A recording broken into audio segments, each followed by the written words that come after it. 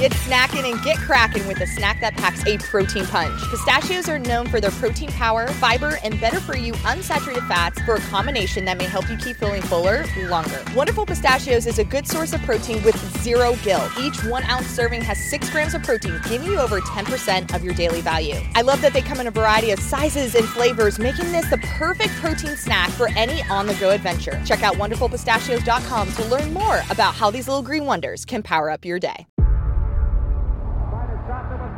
Before history is written, it's played. Before it's frozen in time, it's fought one shift at a time. Before it's etched in silver, it's carved in ice. What happens next will last forever. The Stanley Cup Final on ABC and ESPN Plus begins Saturday. Another day is here, and you're ready for it. What to wear? Check. Breakfast, lunch, and dinner? Check. Planning for what's next and how to save for it? That's where Bank of America can help. For your financial to-dos, Bank of America has experts ready to help get you closer to your goals. Get started at one of our local financial centers or 24/7 in our mobile banking app. Find a location near you at bankofamerica.com/talktous. What would you like the power to do? Mobile banking requires downloading the app and is only available for select devices. Message and data rates may apply. Bank of America N.A., member FDIC.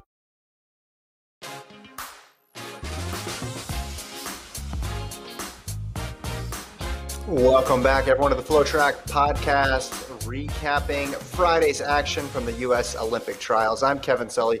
He's Gordon Mack. And in honor of today's action, we're going to restart the beginning of the show 4 to 5 times due to overly sensitive blocks, just to get things, make sure the start is perfect before we can proceed on to the rest of the show. So, Gordon, can you do another intro for me, please? Because that one wasn't good enough. That was a great intro. Why are we doing it again? What? I'm confused. That's some starter humor at the top, Gordon. There were a lot of false starts in the high hurdles, and there were a lot of false starts in the women's low hurdles. We thought they got it figured out after the high hurdles. You feel bad for the athletes out there again and again and again. There was only 1 DQ total after 9 false starts. It was something that you see often in track meets, but you don't expect to see it at the biggest stage. And we did. It's true. We did see. I mean, what was the reason? I mean, are they going to come out? I don't think they're ever going to come out the reason. Maybe they'll say it on the broadcast tomorrow. But you think that like they would recognize like this, they would have switched out the blocks. Are the odds that the blocks that were causing the malfunction in that short hurdles also the ones in the 400? I don't know. You just think. I don't know. Sometimes the good old pen and paper, you get your little stick with your number on it, like in cross-country style. Maybe we should start timing meets like that. None of this automatic digital block shit that we do. Yeah. Go back to the old school days, Live by technology, die by technology. Thanks, everybody, for joining us live on YouTube. If you got questions, put them in the chat as we go through today's show. We'll try to get to them. We're going to start first with the men's steeple final. We'll talk about the men's 1500, of course, with the Centro look to Cole Hawker. Gordon will break down all the qualifying scenarios. We'll talk about Gabby Thomas and Jenna Prandini lighting a match in that women's 200. Arian Knighton breaking a Noah Lyles record in a race with Noah Lyles. And we'll talk about some hurdle prelims as well, though. Let's kick it off, though, Gordon, with the steeple chase. Men's final today. The team is Hillary Bohr, Bernard Keeter, and Mason Furlick. What'd you think of that final today? I mean, it was kind of a little bit it's kind of similar to that women's race, right? Where you kind of had the obvious top two eventually late in the race with Keeter and Bohr, similar to Coburn and Frericks. And then it was a battle for third. And Furlick, Michalski, Updike, Cabral was somewhat in there a bit. We're kind of battling for that third spot. And you could just tell, man, the steeple, it's all about that final 130 some meters, 150 meters from the water pit to the finish line. That's where all of the teams are either made or lost. People qualifying or not qualifying. It's all in that final 150. You saw that with Furlick. He was neck and neck with 2 other guys. And as soon as he hit that final water jump, he was free. And Hillary Bohr making the team once again, back-to-back Olympic qualification. I was going to say champion. Back-to-back Olympic teams. Pretty cool for Bohr. His teammate, Bernard Ketter, who has had a great build-up to this moment, kind of was, a solid guy in college at Texas Tech, wasn't really doing much. And then slowly he got fourth in 2019 and now here getting second at the Olympic trials. A good way for Keter to kind of, capsule his journey to gold, as Tracktown USA says, #journey to gold.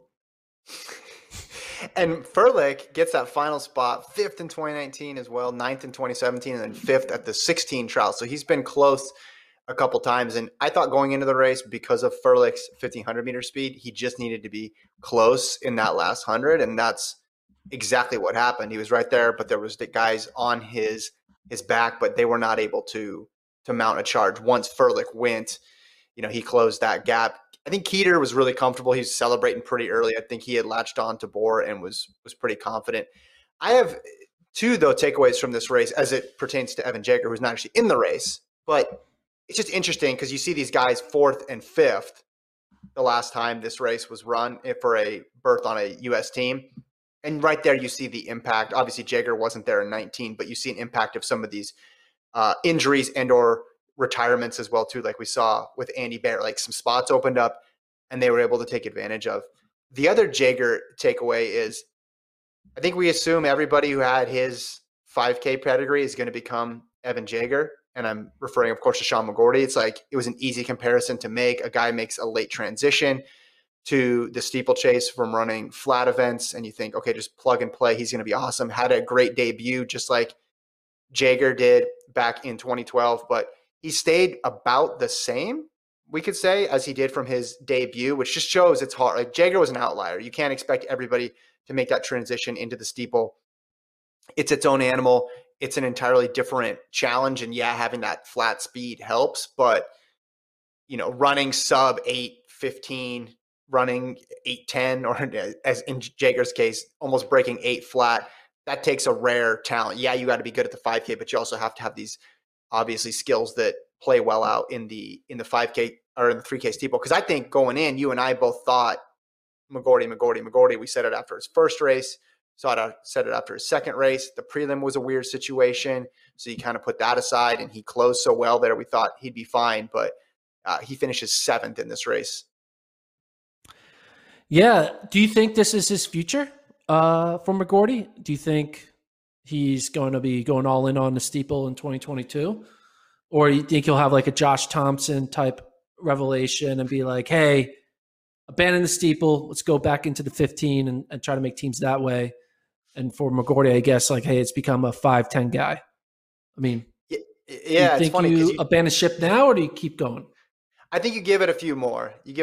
Because just because he didn't take to it right away doesn't mean he's never going to take to it. And he's got opportunities next year early in this, or even the rest of this season. Right now he's not on the team, but you think he'd be fast enough to get into some higher profile steeples. Maybe he can give it a shot. But yeah, you bring up Thompson. It's funny. Okay, this analog to Jager doesn't work. So let's throw another Bowerman person on him. Maybe he's not Evan Jager. Maybe he's Josh Thompson, the guy who was miscast in his role as steepler and then came back to be one of the best 1,500-meter runners in the country. You're right. Maybe that's true. Maybe he's going to go back to the 5 and find some more success there. Low 13s guy. I mean, do we think the U.S. men's 5,000 right now is incredibly deep? Probably not. And he's training with a lot of the best guys in the event, so he'll have a good gauge on what he can do moving forward. But it was just interesting to look at his arc, because his arc in this steeple just started a couple months ago. But the 3 guys going to Tokyo: Bohr, Keter, and Mason Furlick in that men's steeple, which was the only running event final of the evening. We got a good this is a good gif here, because his Twitter handle is Hey Big Bird, and there is coming off the last water pit. Yeah, you're right though. Like the guys who get momentum and the women who get momentum off that last water barrier versus the people who are stalling out, it looks like one person's running downhill and one person's running uphill, basically.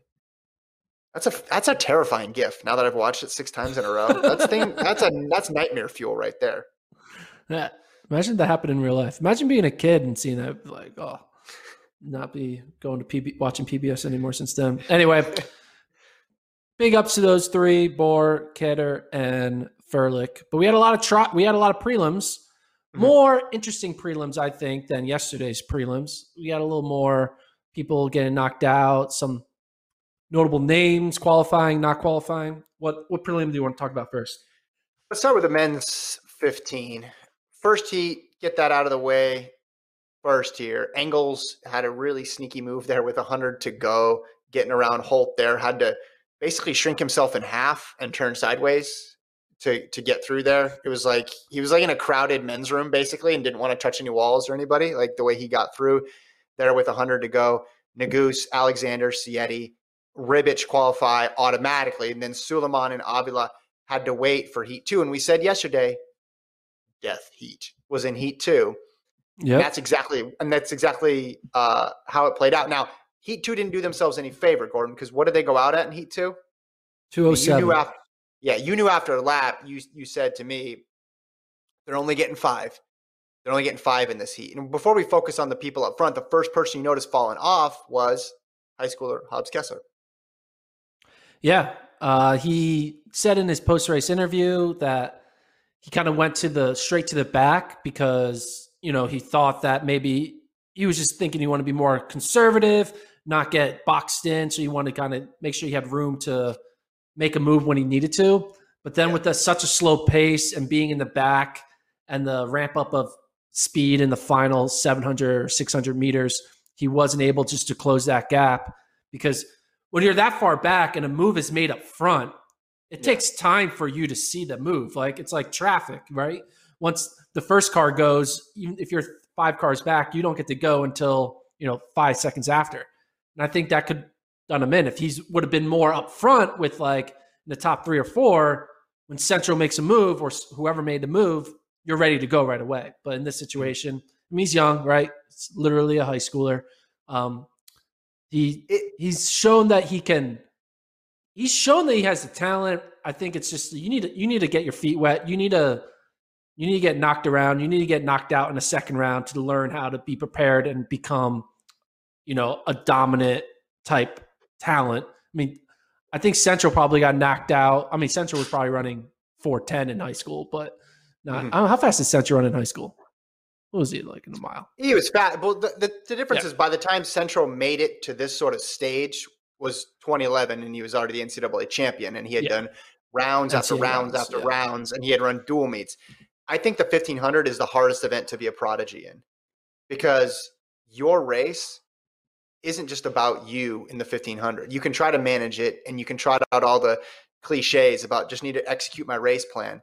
But there's so much going on in a 1500 through the rounds and you need to react. It's not enough just to run your race. You need to be able to be flexible and you need to be able to draw on a little bit of experience to know, as you mentioned, when to move and when to sit back. So this is the toughest type of a race for a young person with no experience to wade into. And that's why I said a final would be success for Kessler. Just getting to the final would be success. I think getting to the second round is still a great outcome. He got 1 extra round of experience than he would if he went out yesterday. But it's not like the 400. It's not like the 100. It's not even like the 5 or the 10 because that you can latch on and the moves that are made aren't as sudden. You can take time. You can take a deep breath and adapt. So Hobbs Kessler got thrown into the deep end here again, and he's going to be back 334. You can do a lot with 334 once you start getting in those rounds and getting in those mucky tactical races, excuse me. I just want to correct myself. Centro, as we showed on the screen during your talk, he wasn't a 4:10 miler in high school. He was a 4:03 miler. There you go. He had an extra, so he might stare at you. He might stare at you like he stared at Cole Hawker the last 50. I love that. I think that, Central, first of all, looks great. And if we were talking about this event a couple months ago after he ran the 150, we would have been like, we don't know about Central, but he looked great. Hawker obviously looked strong because Hawker's looked strong all season. I like that they looked at each other dead in the eyes for a moment and then they started smiling, but there was a beat of just stone cold I'm not tired. Are you tired? Right. And then they Elon, show immediately the broke. picture. And then we got the smile going across their faces. I saw someone comparing it to the Bolt and DeGrasse picture from the Olympics. But this is setting up to be an amazing final because they both look so good. I guess there's a little bit of a rivalry going back to the Your Move Central Instagram caption, although I don't think Cole Hawker just got brought into that. It was some kid on the Oregon team who tagged him, and then Central's response had more to do with Tier than it did with Hawker. I think he went out of his way to say Hawker, he likes Hawker. So I don't know if this is just friendly rivalry or this is something more than that, but it certainly added some intrigue to a semifinal. So now it's time to explain the men's 1500 meter final and who would go if they finished top 3. So, as you know, you finish top 3 and you're in. But if you don't have the standard, you need to get into the world ranking. We know that Engels, Naguse, Chieti, Centro, Thompson, and Wynn, they all have the standard. So they're top 3, they're in. The question is, what about the other athletes? Sam Prakel, Cole Hawker, Eric Avila, Walid Suleiman, Colby Alexander, and David Ribich. Those 6 athletes are going into this final without the standard. What would they need to run? Now, let me explain this graphic for you. If you're listening, you may want to go over to YouTube. It's a big graphic. I'm going to explain it. There are 3 situations. The first thing we need to talk about is we need to figure out if the 45th best athlete in the world, what their ranking is, how many points they have. Now, I looked at the math. There's some national championships going on. Some movement might happen. The 45th time cutoff is going to be a person with a point ranking points of either 1,213, 1,209, or 1,202. 1,213 being the best, 1,202 being the worst. So we don't know because we have to wait on the rest of the world to finish their races, but the 45th cutoff mark is going to be somewhere around 1,213 points to 1,202 points. And if you look at this, if the cutoff is at the extreme of like the best, 1,213, the 6 athletes, Avila, Suleiman, Alexander, Ribich, there's no ranking that they could get that's going to be good enough. They just have to run the standard to get in. So they won't be able to get in on world ranking because it's going to be too hard to get. But Hawker and Prakel can get in no matter what he runs. He could get 3rd place and run 5 minutes, and he'll get in because his ranking's high enough. But Cole Hawker, he's the one that's in a unique situation, and he also could be top 3. In the worst case scenario for him, he needs to run sub 342 and win, run sub 340 and get 2nd, or run sub 340 low and get 3rd. So basically, he needs a 340 or faster race in order to ensure a top 3 finish gets him in on world ranking. The rest of the guys, they need the standard, so they're not even involved. But you can kind of look at the situation on this graphic. If the cutoff is 1,213 points, he needs to be running in the 340 to 342 range. If it's 1,209 points, he needs to be running 341 to 343 range. And if it's 1,202 points, he could run any time and get in. So Hawker's in a decent spot. You have to imagine we're going to see a 340 type time be top 3. I don't think we're going to see a 350. No, I think Avila, Suleiman. We saw Heat go 342.9 tonight. We did. I wouldn't take anything for granted in terms of speed of a 1,500 final. It could go, it could go anywhere. It could go 350. It could go 330. We just don't know. But you like his odds over everybody else. But the big thing is first he has to get top 3, and it's going to be difficult enough just to get top 3 because these guys look sharp. Engels, there was a tactical snafu there, putting himself on the rail there with 100 to go, but that seems par for the course with him, and he manages to thrive in that sort of chaos. Thompson closed really well. Obviously, we talked about Centro, Naguse. For those joining late, those are the people who don't have the standard. So there's another group that obviously has the standard, and all they need to do is finish top 3. Because if this thing goes Centro, Naguse, and Josh Thompson, then Gordon's spreadsheet goes directly into the trash. Yeah. So we got the image here. Here is Craig Engels trying to squeeze his way through Ribic and Holt there. And I didn't see him touch anybody either, which when you look from this image, and maybe he brushed shoulders and I just couldn't see it, but if there was any contact, it was minuscule. And you look at that picture and it seems like the odds of him touching somebody are about 99%. And yet Engels has, again, perfected these squeezing both shoulders together, running really fast and slightly leaning sideways to avoid contact move. It looks like he's trying to get to the bar first. He's like, ooh, happy hour. We got to get there first before the crowd gets in. I think he's trying to get out of the bar bathroom. Excuse me, trying to get through the crowd. Yeah, that's what it looks like. This is me at Costco trying to get in line. That's what I'm doing at Costco every Sunday when it gets crowded. Any other men's 1,500 points that you want to make before we move on? No, it's gonna be good. I think it's gonna be one of the better 1,500 finals we've seen because obviously you have the vets like an Engels and a Centro, but the young guys in Naguse and Hawker just kind of add a little more flavor to that final that we haven't seen in a while, right? We haven't seen a Hawker / Naguse talent in the college scene since Centro was in college. I feel. I mean, has there been anyone straight out of college who's been as good as they've been? I don't think so. Since Centro? Yeah. No. No. Right? No. They all been international guys. Yeah, like a Josh Kerr type. Not in the U.S. system. Here's the thing. If you're a 1,500-meter fan, I want you to enjoy this. I want you to take a deep breath and enjoy this because you're getting what you wanted at the beginning of the season. You could complain about, it'd be great if, you had Cooper Tier in there or, somebody else was more in shape, whatever. But these guys have been through 2 rounds now. Like, Centro is fit. Cole Hawker is still fit. Engels is still fit. And look at the start list that you're going to have for the last day of competition. Centro, Thompson, Naguse, Hawker, Sietti, Engels, Wynn, Avila, Ribic, Prekel, Suleiman. You got everybody you wanted, right? You have the guy like Wynn, who we said a couple months ago, don't sleep on him here in really fast at the Portland Track Festival. He's a great sleeper pick. But you have those guys that we've wanted to see. None of them went out in the final. All of them look to be in really good shape, and they're all going to converge for 3 spots on Sunday. And that does not happen all the time in track. So I want the 1,500-meter fans out there. I know you're a 5K fan this year, Gordon, so this is not to you. This is to the 1,500-meter fans out there. Enjoy it on Sunday because you got it. That didn't happen in the women's 1,500. That did not happen in the women's 1,500. It was still a great race, but that's pretty much the opposite of what happened in the women's 1,500. The men, all the big players are there. Yeah. Next event, 200 time.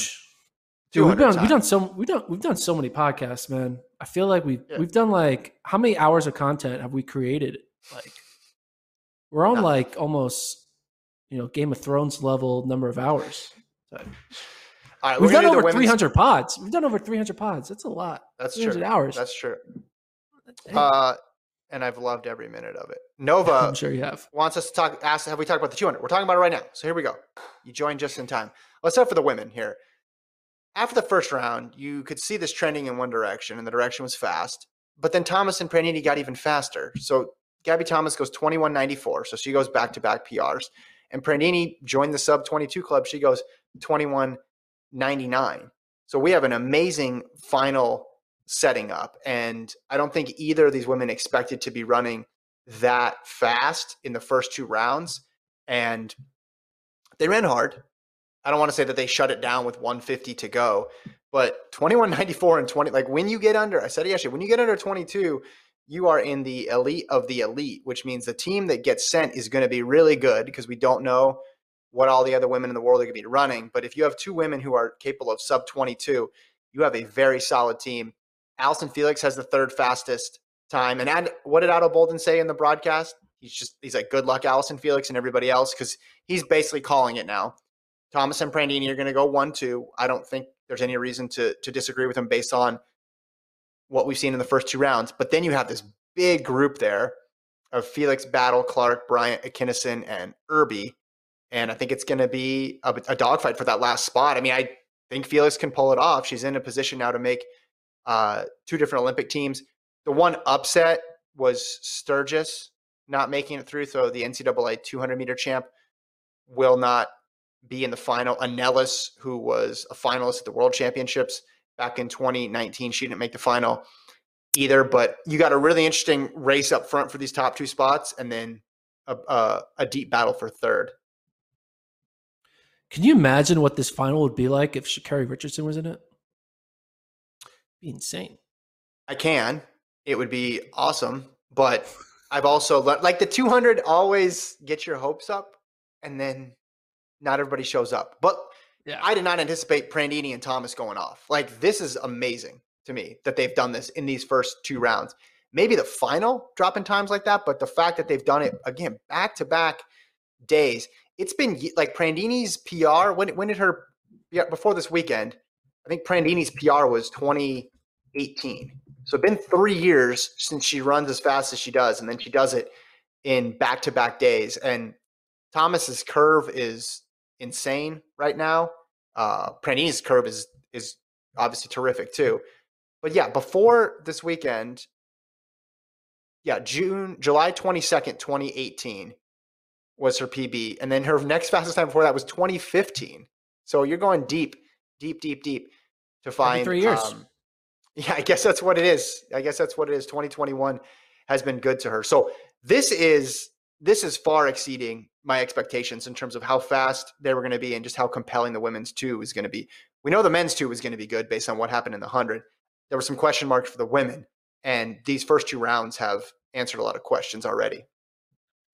Do you think what Gabby Thomas is doing right now, running back-to-back sub-22s, is going to be enough to get her on that 4x1 final?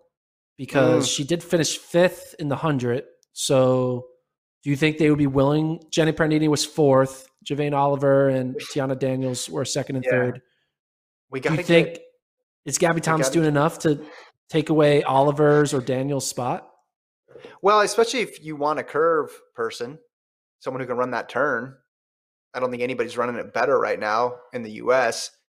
We're going to have Serenity back on tomorrow. We'll give her a chance to revise her team.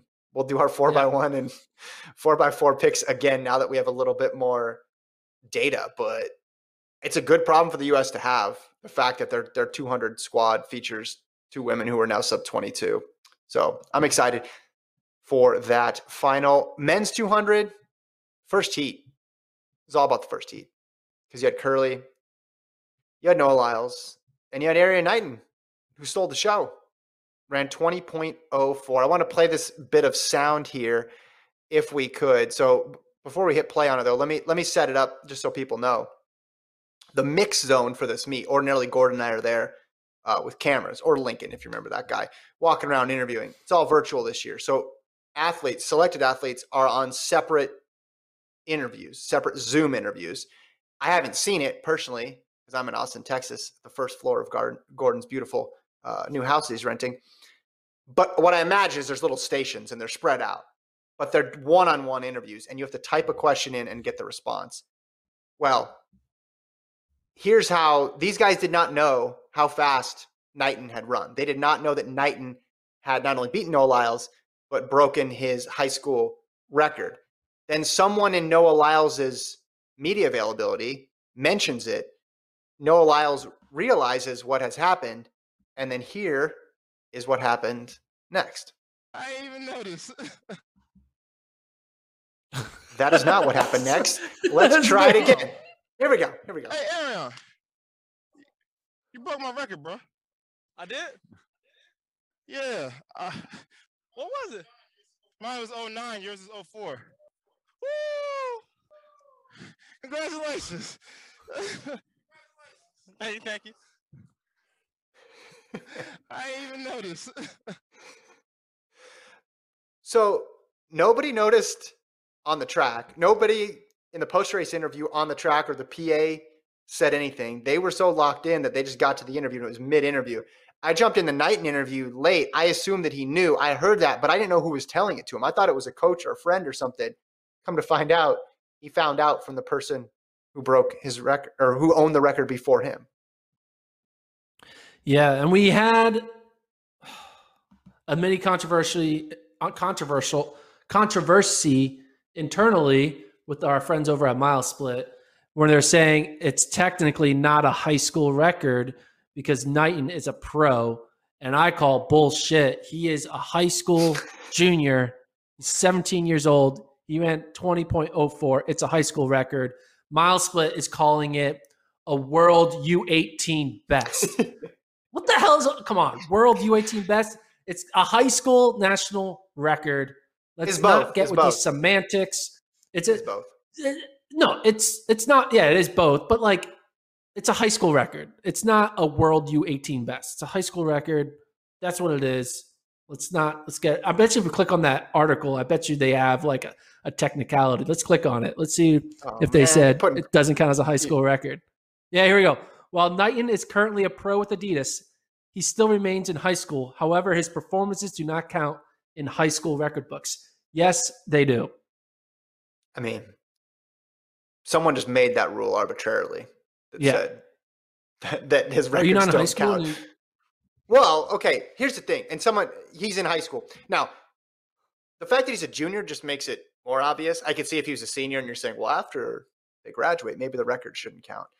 But yeah, he's a high school student. This is different than NCAA because NCAA, the age range is so vast and so wide, right? That you could say, all right, this person goes pro as a freshman. They're not competing within the NCAA system anymore. We're gonna not count their records. But high school generally gives you an idea of an age range. I know there's some extreme exceptions, right? But it's generally people between 14 and 18 and a half, maybe getting into 19.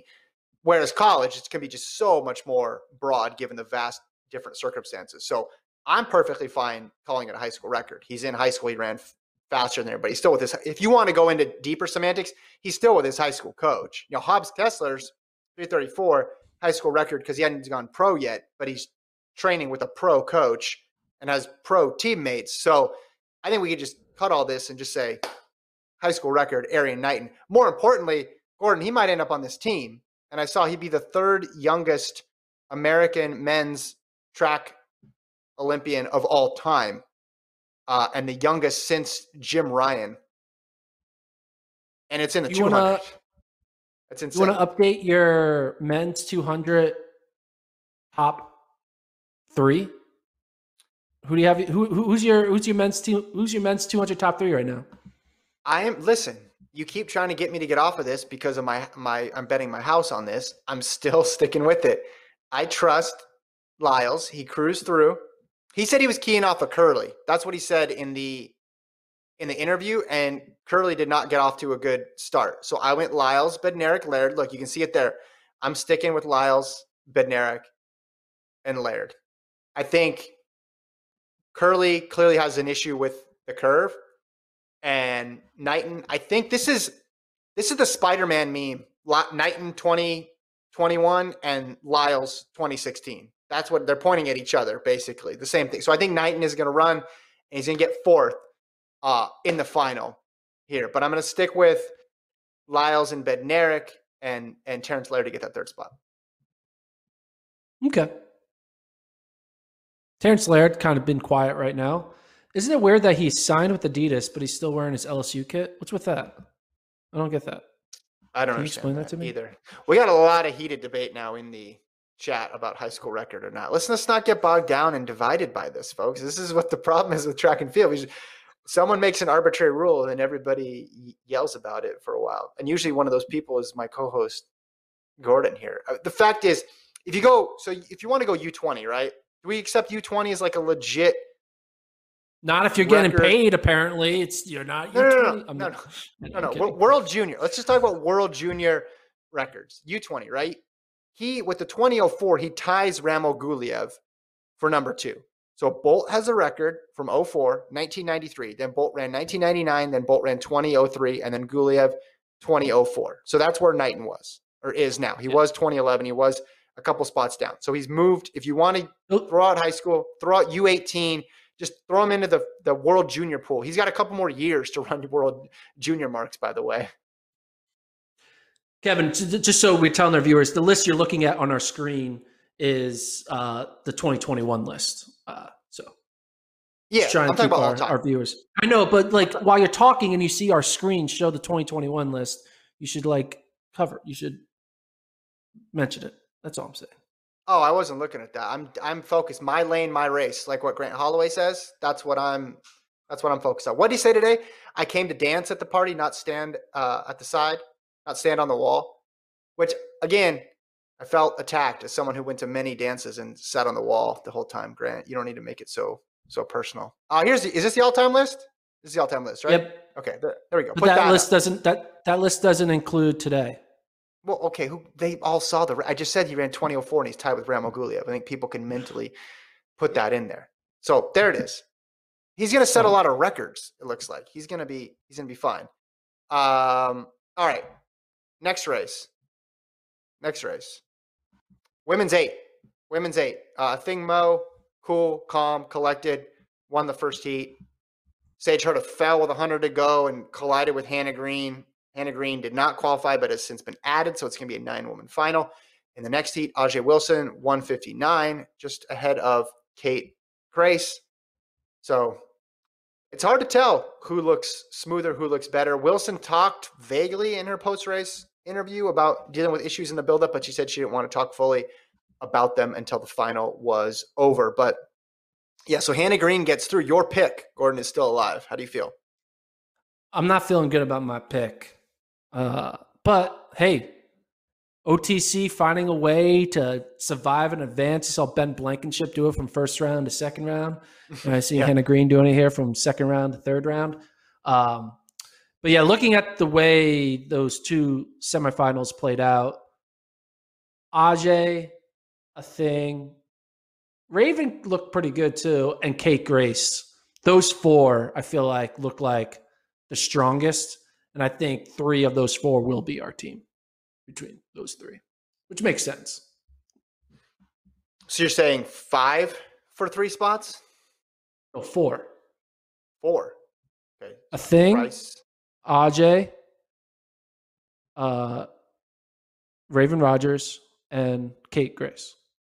Okay. Oh, did I say Chanel Price? I didn't mean to say Chanel Price. I take her off the list. Well, no, I would put her in there. Her and Wilson both went. Put her back on the list. Her and Wilson both went sub 2. Yeah, I thought going in I was going to say everybody has a chance for that third spot, but there's a clear second tier, or at least a blurring of the line to that tier, and then that drop off to that next tier where you had Meyer and Akins who ran 201. I'm not anything after 2016 and this race where there was a big old fall, and Kate Grace won that race, by the way. You can always say anything can happen, but Mo and Wilson look really solid. And I agree with you about Grace, and Rogers has that just patented late kick. I think the question's going to be, will Rogers be in close enough contention with 100 to go to where she can catch people? Because she still has that kick. It's just staying in contact to use it. Yeah, I would agree with that. Because she had a really good final 75, but if she doesn't put in a good opening 725, it's going to be all for naught. Yeah. I just made that up right now, but you know what I mean. Put that on the back of a shirt, Gordon. I think that's the new slogan for whatever high school needs a slogan for next season. The final a good 75. It does. The final 75 needs a great front 725. Yeah. Well, not even great. About? She just got to be solid. I think she's got to be solid and try to run off of that next group. Because how do you see Mo and Wilson approaching this race? Because the tactics are going to matter here. I think it's going to be fast. I think Mo is going to run as fast as she possibly can. That's really it. I set you up and you say, I think it's going to be fast, and I think Mo's going to run as fast as she can. I agree. I do think she's going to run as fast as she can. But I think she's just going to be like, hey. You think she's going to want nothing to chance. I'm going to go out. I'm going to try to go out in 58 seconds, and I'm going to try to run 157. I think the winning time is going to be 157. And she's going to run some like carnage. Isaiah Jewett. There's going to be carnage. Run like Isaiah Jewett, basically. Okay. All right. I could see that. But then don't you think Ajay Wilson would be happy with that? Because she can just sit right on Mo. Yeah, but I She'll don't think pull the it thing's pull thinking around. about pleasing or displeasing Ajay. I think she's thinking the best way to make the team is to get all these Make it a fake make it a 159 157. girls out of the race and run 157. I'm projecting that onto her by calling them fake 159 girls. But They're what I mean. real 159 girls. Well, that's the issue. They're real.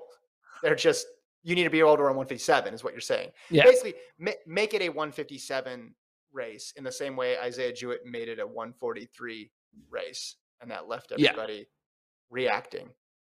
We didn't even know Isaiah Jewett was a 143 guy, so that's why that was such a special run. But okay, so Ajay Wilson's main focus the last couple of years being able to adapt to a bunch of different racing styles. So that will obviously put it to the test. We've seen her go to the front a lot, but we've also now seen her more be comfortable with reacting.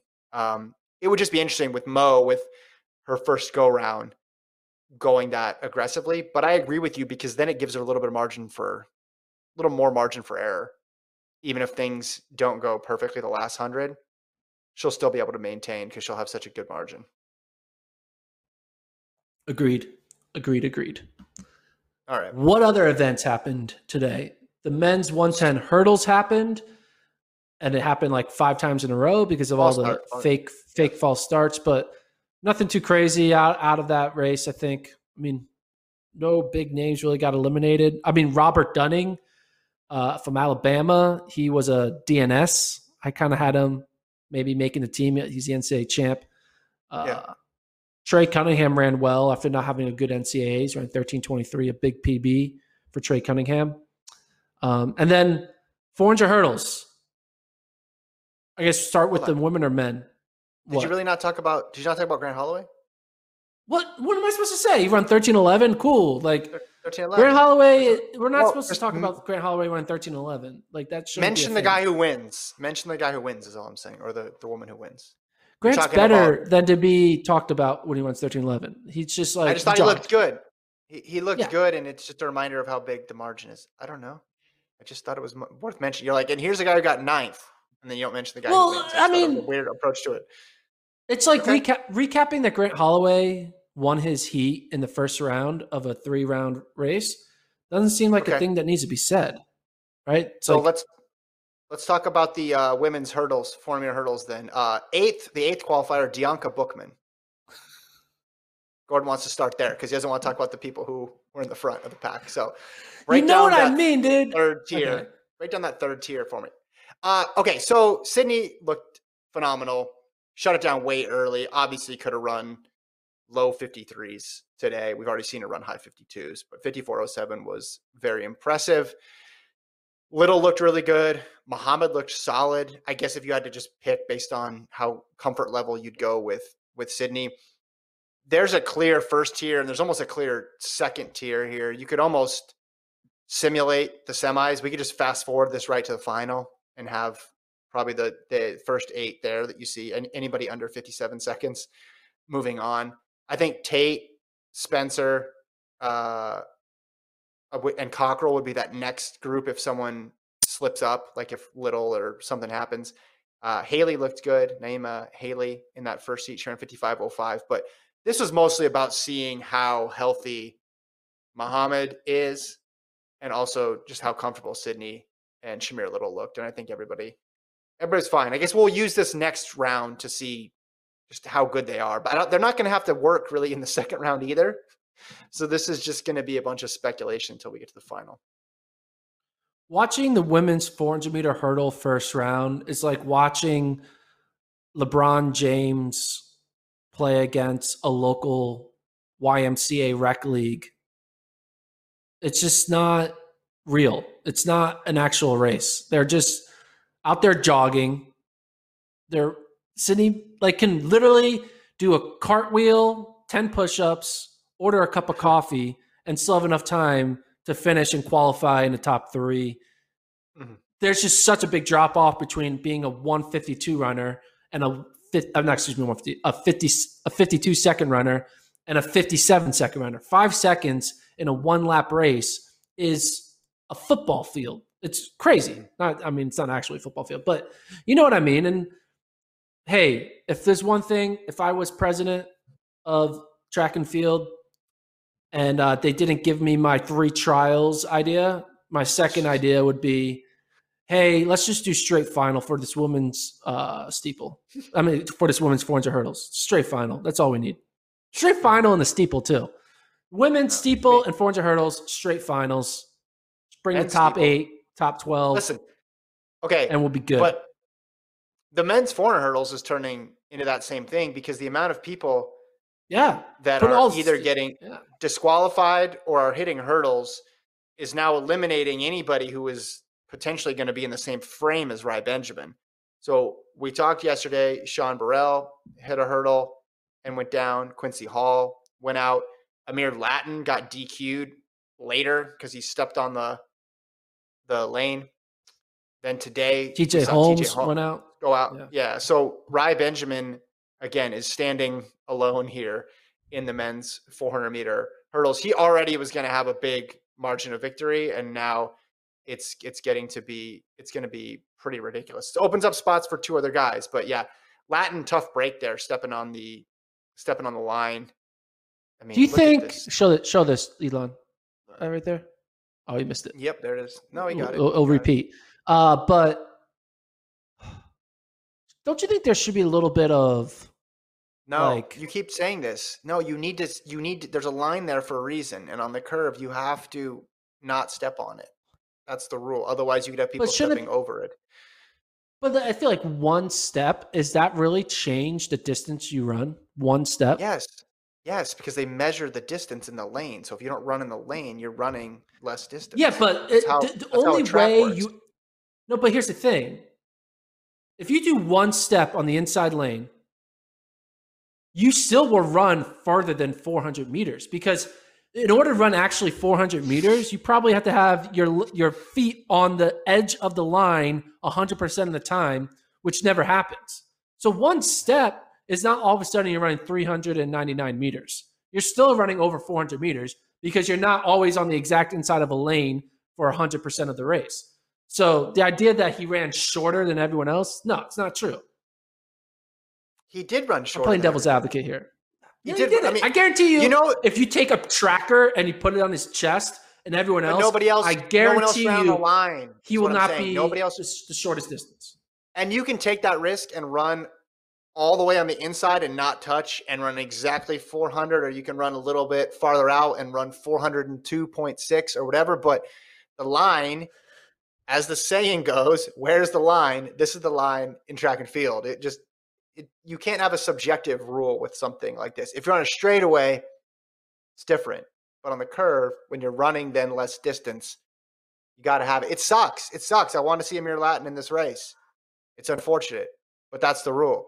Because now you look at these times. I mean, Rai Benjamin what did he say? He was going 65% out there.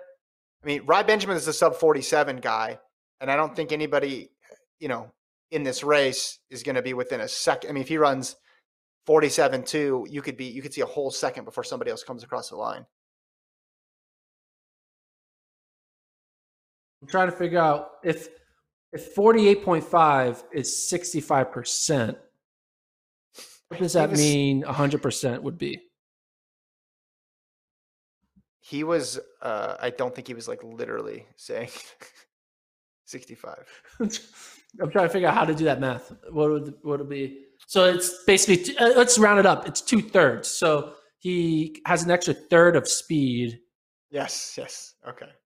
All right. Let's keep moving. Is he going to run like a 40-second 400 hurdle? Is that how it works? I don't know. I can't do the math. Maybe.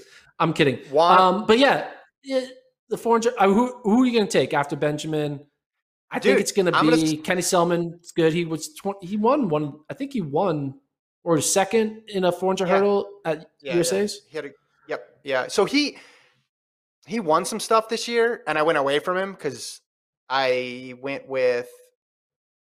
Geez, did I go with Latin? I don't remember who I had in my initial pick. I know I had Bassett in there. You had Burrell and Bassett.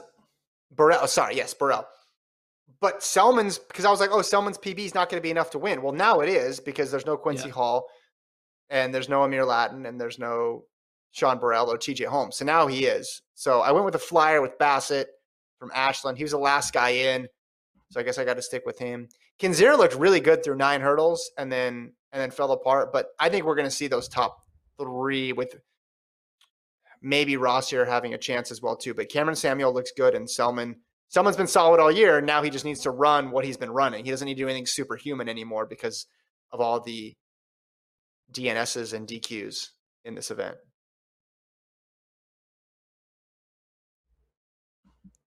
I'm looking ahead to tomorrow. Is that what we're up to? For do you look at the rundown at all anymore? Or just No, I don't look at the rundown. Okay. I look at the screen. So you don't look at the screen. So when Travis is putting up a photo of a pig, you're talking about an elephant. And when there's a photo of the elephant, you're talking about the pig. Travis knows how to match. Travis and I have been partners with this for a long time. He knows how to anticipate my moves and where I'm going. Talk about the discus, Gordon, and then we got to talk about Mo Farah and Wayne Kaladi, and then we're going to preview tomorrow. Don't take the rundown in a direction it's not supposed to go. Sorry, I apologize. Please forgive me. Ridiculous. Men's discus, Mason Finley, Reggie Yeagers, and Sam Mattis all make the team. They all have the standard. They were the favorites. Makes sense that they'll do well up there. They had like a fun fact that Sam Mattis gave up working on real estate. Not real estate. Gave up on working on Wall Street to pursue his discus throw Olympic dream. So good for him. He's going to Tokyo, going to Olympics. Hopefully he comes back and gets into Bitcoin or GameStop or something like that to kind of make up for time lost. I guess that's what he has to do. But yeah, Finley, I don't really know much about the discus. Hey, it's hard to know everything about all 18 events. Mm-hmm. But okay, the names look familiar. They were good in college. I recognize the names. I think Sam Mattis is Penn, right? He went to Penn? Yeah. He went to Penn. Yeah. Put some, if you got questions in the chat, put them in there now. Let's talk about, well, first of all, Wayne Kaladi's transfer of allegiance got approved. So we talked yesterday about her being cleared to compete in the meet because she just got her citizenship. But this is another big step because they had to present to World Athletics to transfer her allegiance. That's all gone through. As you can see, this was just this week. This was on Wednesday. Wayne Kaladi at the U.S. Citizenship and Immigration Services building. There's a really good article, if you guys haven't read it, from Adam Kilgore of the Washington Post. Breaks down the whole story. It was a bureaucratic marathon, to say the least, but she'll be on the line, and if she finishes in the top 3, she will be able to compete because World Athletics has approved for her transfer of allegiance. So good news for Wayne Kaladi, and just a great story like you outlined yesterday, Gordon. Yeah, you see there, I guess getting sworn in. I'm guessing she probably said the Pledge of Allegiance. Do you remember the last time you've said the Pledge of Allegiance? And do you remember it? I do remember the Pledge of Allegiance. I don't remember the last time. Well, I used to work in high school, so I'm going to say 2017 is the last time I said it. But yeah, she had to take the citizenship test. Excuse me. She had to. The issue was the fingerprints were in DC and they needed to get to Albuquerque, and they needed to get DC. Her lawyer was a guy, Joe Franklin, her New Mexico coach, met when he was coaching at Butler, and the guy ran for Indiana, I believe. There's all these crazy coincidences, and they got senators involved. Long story short, she will be on the start line in the morning because it's going to be a morning race. It's going to be hot this weekend, and it's super, super exciting to see her actually get out. So this photo, is that photo from today? They said Wednesday was. I mean, they might have posted today, but the Kilgore story said Wednesday was when she was doing the test. So I don't know what the process is between the test and the official paperwork and the swearing.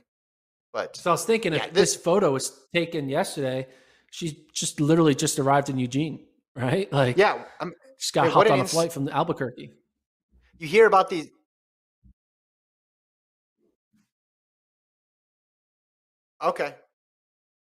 Okay, so Alon, our producer, tells us, Alon, you should turn your mic on, Alon, so you can say this.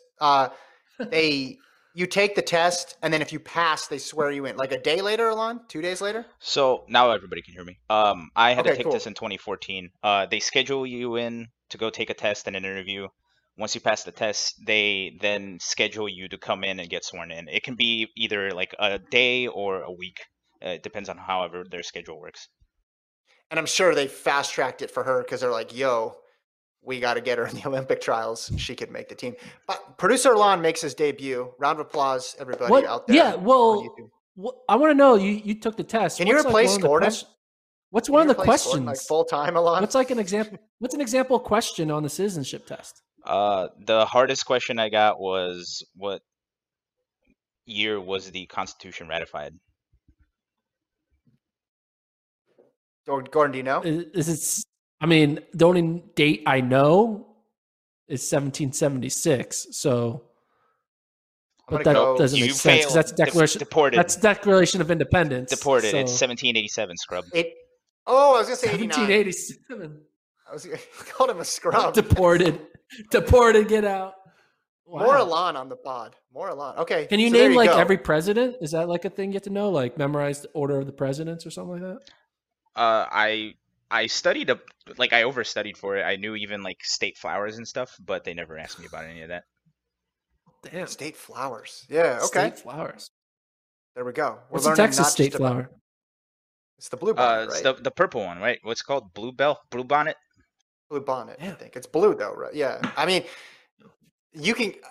I think I had to take a similar thing for teaching. It wasn't the citizen. It was something where it was like basic civics, and there's an amazing amount of things that you don't know that you think that you should know. So again, congrats to her. Very excited to see her race. Man, now the chat, everybody's talking about like citizenship process in here. This is taking a turn. Okay. Mo Farah, Gordon, he had one last chance to get the Olympic standard in the 10K to come back to try to get another gold medal and defend his title.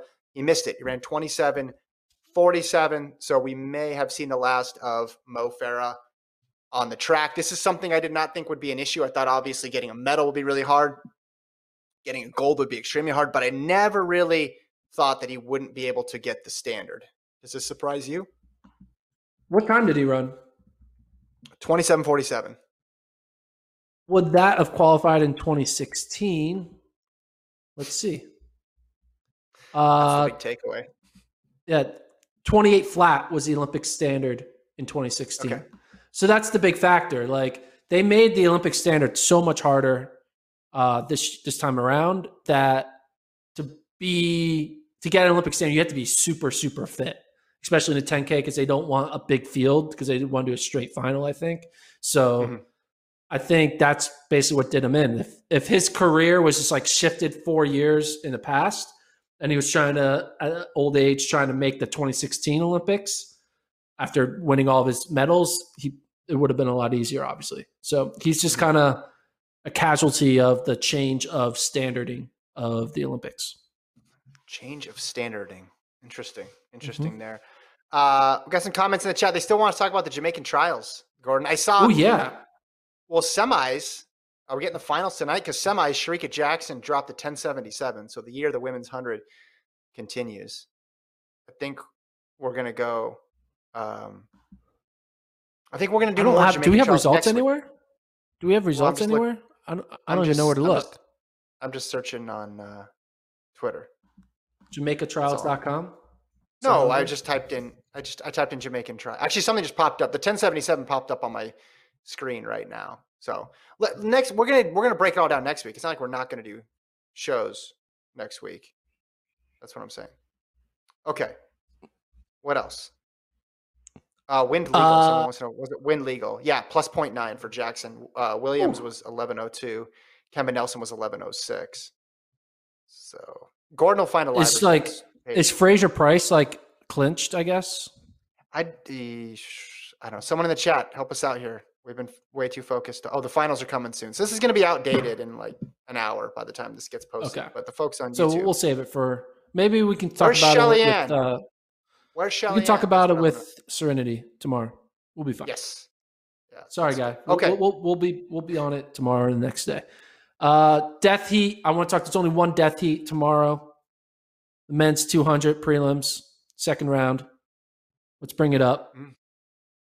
Ooh, who's in that? Get ready. Here we go. Men's semi. It's all the way at the bottom. Travis. Boom. The death heat is heat 2. You got Laird, you got Knighton, and Lyles, all in the same heat. And then 1, you got Curly Bednarik. Yeah.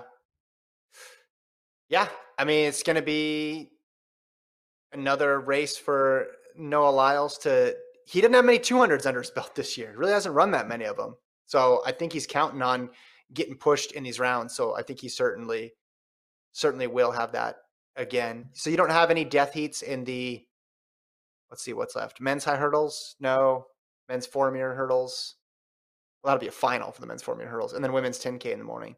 Do you want to revise any of your predictions? I guess women's 400-meter hurdles has a little bit of a death.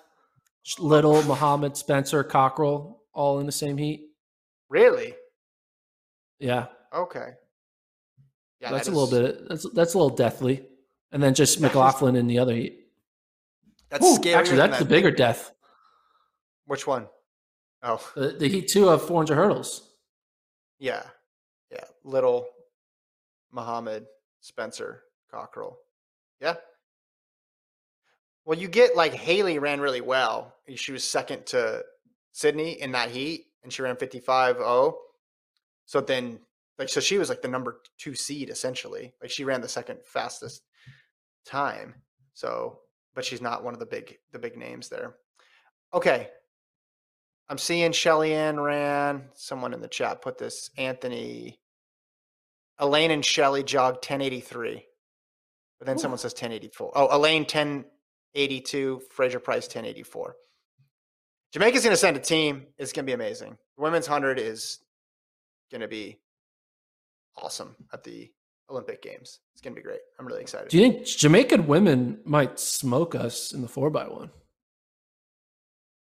Yeah, there's a chance. I think there's always a chance that Jamaican women are going to smoke. I think this might be because a lot of times it's like the Jamaican men smoking the men and then the U.S. women smoking everyone else. Maybe we see like a little inverse there where all of a sudden the men 4x1 dominate and then the women. You weren't at the, what? I know you weren't. I know you weren't at the 2019. Do you know what happened? I forget, to be honest, man. It was a long time ago. Well, the Jamaican men have not been as good. Right? Yeah. Like go through the world list and find the top 4 Jamaican times, and then you'll wonder why they're having such issues here to put any resistance up against the US. But on the flip side, the women are super solid, and Thompson, Hurrah running well, and Jackson running well in combination with Fraser Price PRing is insane. But yeah, the men got the win in 2019. The US men got the win in 2019. And they look pretty good doing it, like with young pieces, right? So yeah. All right, you want to say one last thing? What was the last thing you want to talk about? Oh, tomorrow's 10K. 10K, I guess. Oh, I want to know if you want to change any picks or anything, but if not, we don't have to talk about it if you don't want to. Who did I pick in my 10K? Let's scroll that up. Bring that up. Women's 10K. What do we got? I went Schweizer, Craney, Schneider. So basically the 5K. And for the record, I would have put Craney in the 5K, but I put her in the 15 because you know how this goes. People don't declare normally, and it's all weird. So I still get credit for picking Craney. That's how it works. Don't sleep on Kaladi. Don't sleep on Kaladi. That'll be a fun one. All right, so we'll be back. What's the start time tomorrow? The final event tomorrow is 7:51 Pacific time. So we'll be starting at about 10 o'clock. 8 Pacific. So 10 p.m. Central, 11 p.m. on the East Coast. We'll have Serenity back again by popular demand to break down the sprints. By that point, the 10K will have been 12 hours old because they're running it in the morning. So we'll have a lot of practice talking about the 10K, but we got all those finals tomorrow in the men's high hurdles, the women's 2, the men's 4-meter hurdles, also women's long jump, women's pole vault, javelin, and hammer throw. But we'll leave it there for tonight. Thank you to Alon for producing and some expert insight too that he gave us. Thanks to Travis also for producing. Subscribe to the FloTrack podcast. Come back and join us tomorrow for the penultimate day of track and field at the U.S. Olympic Trials. See you then.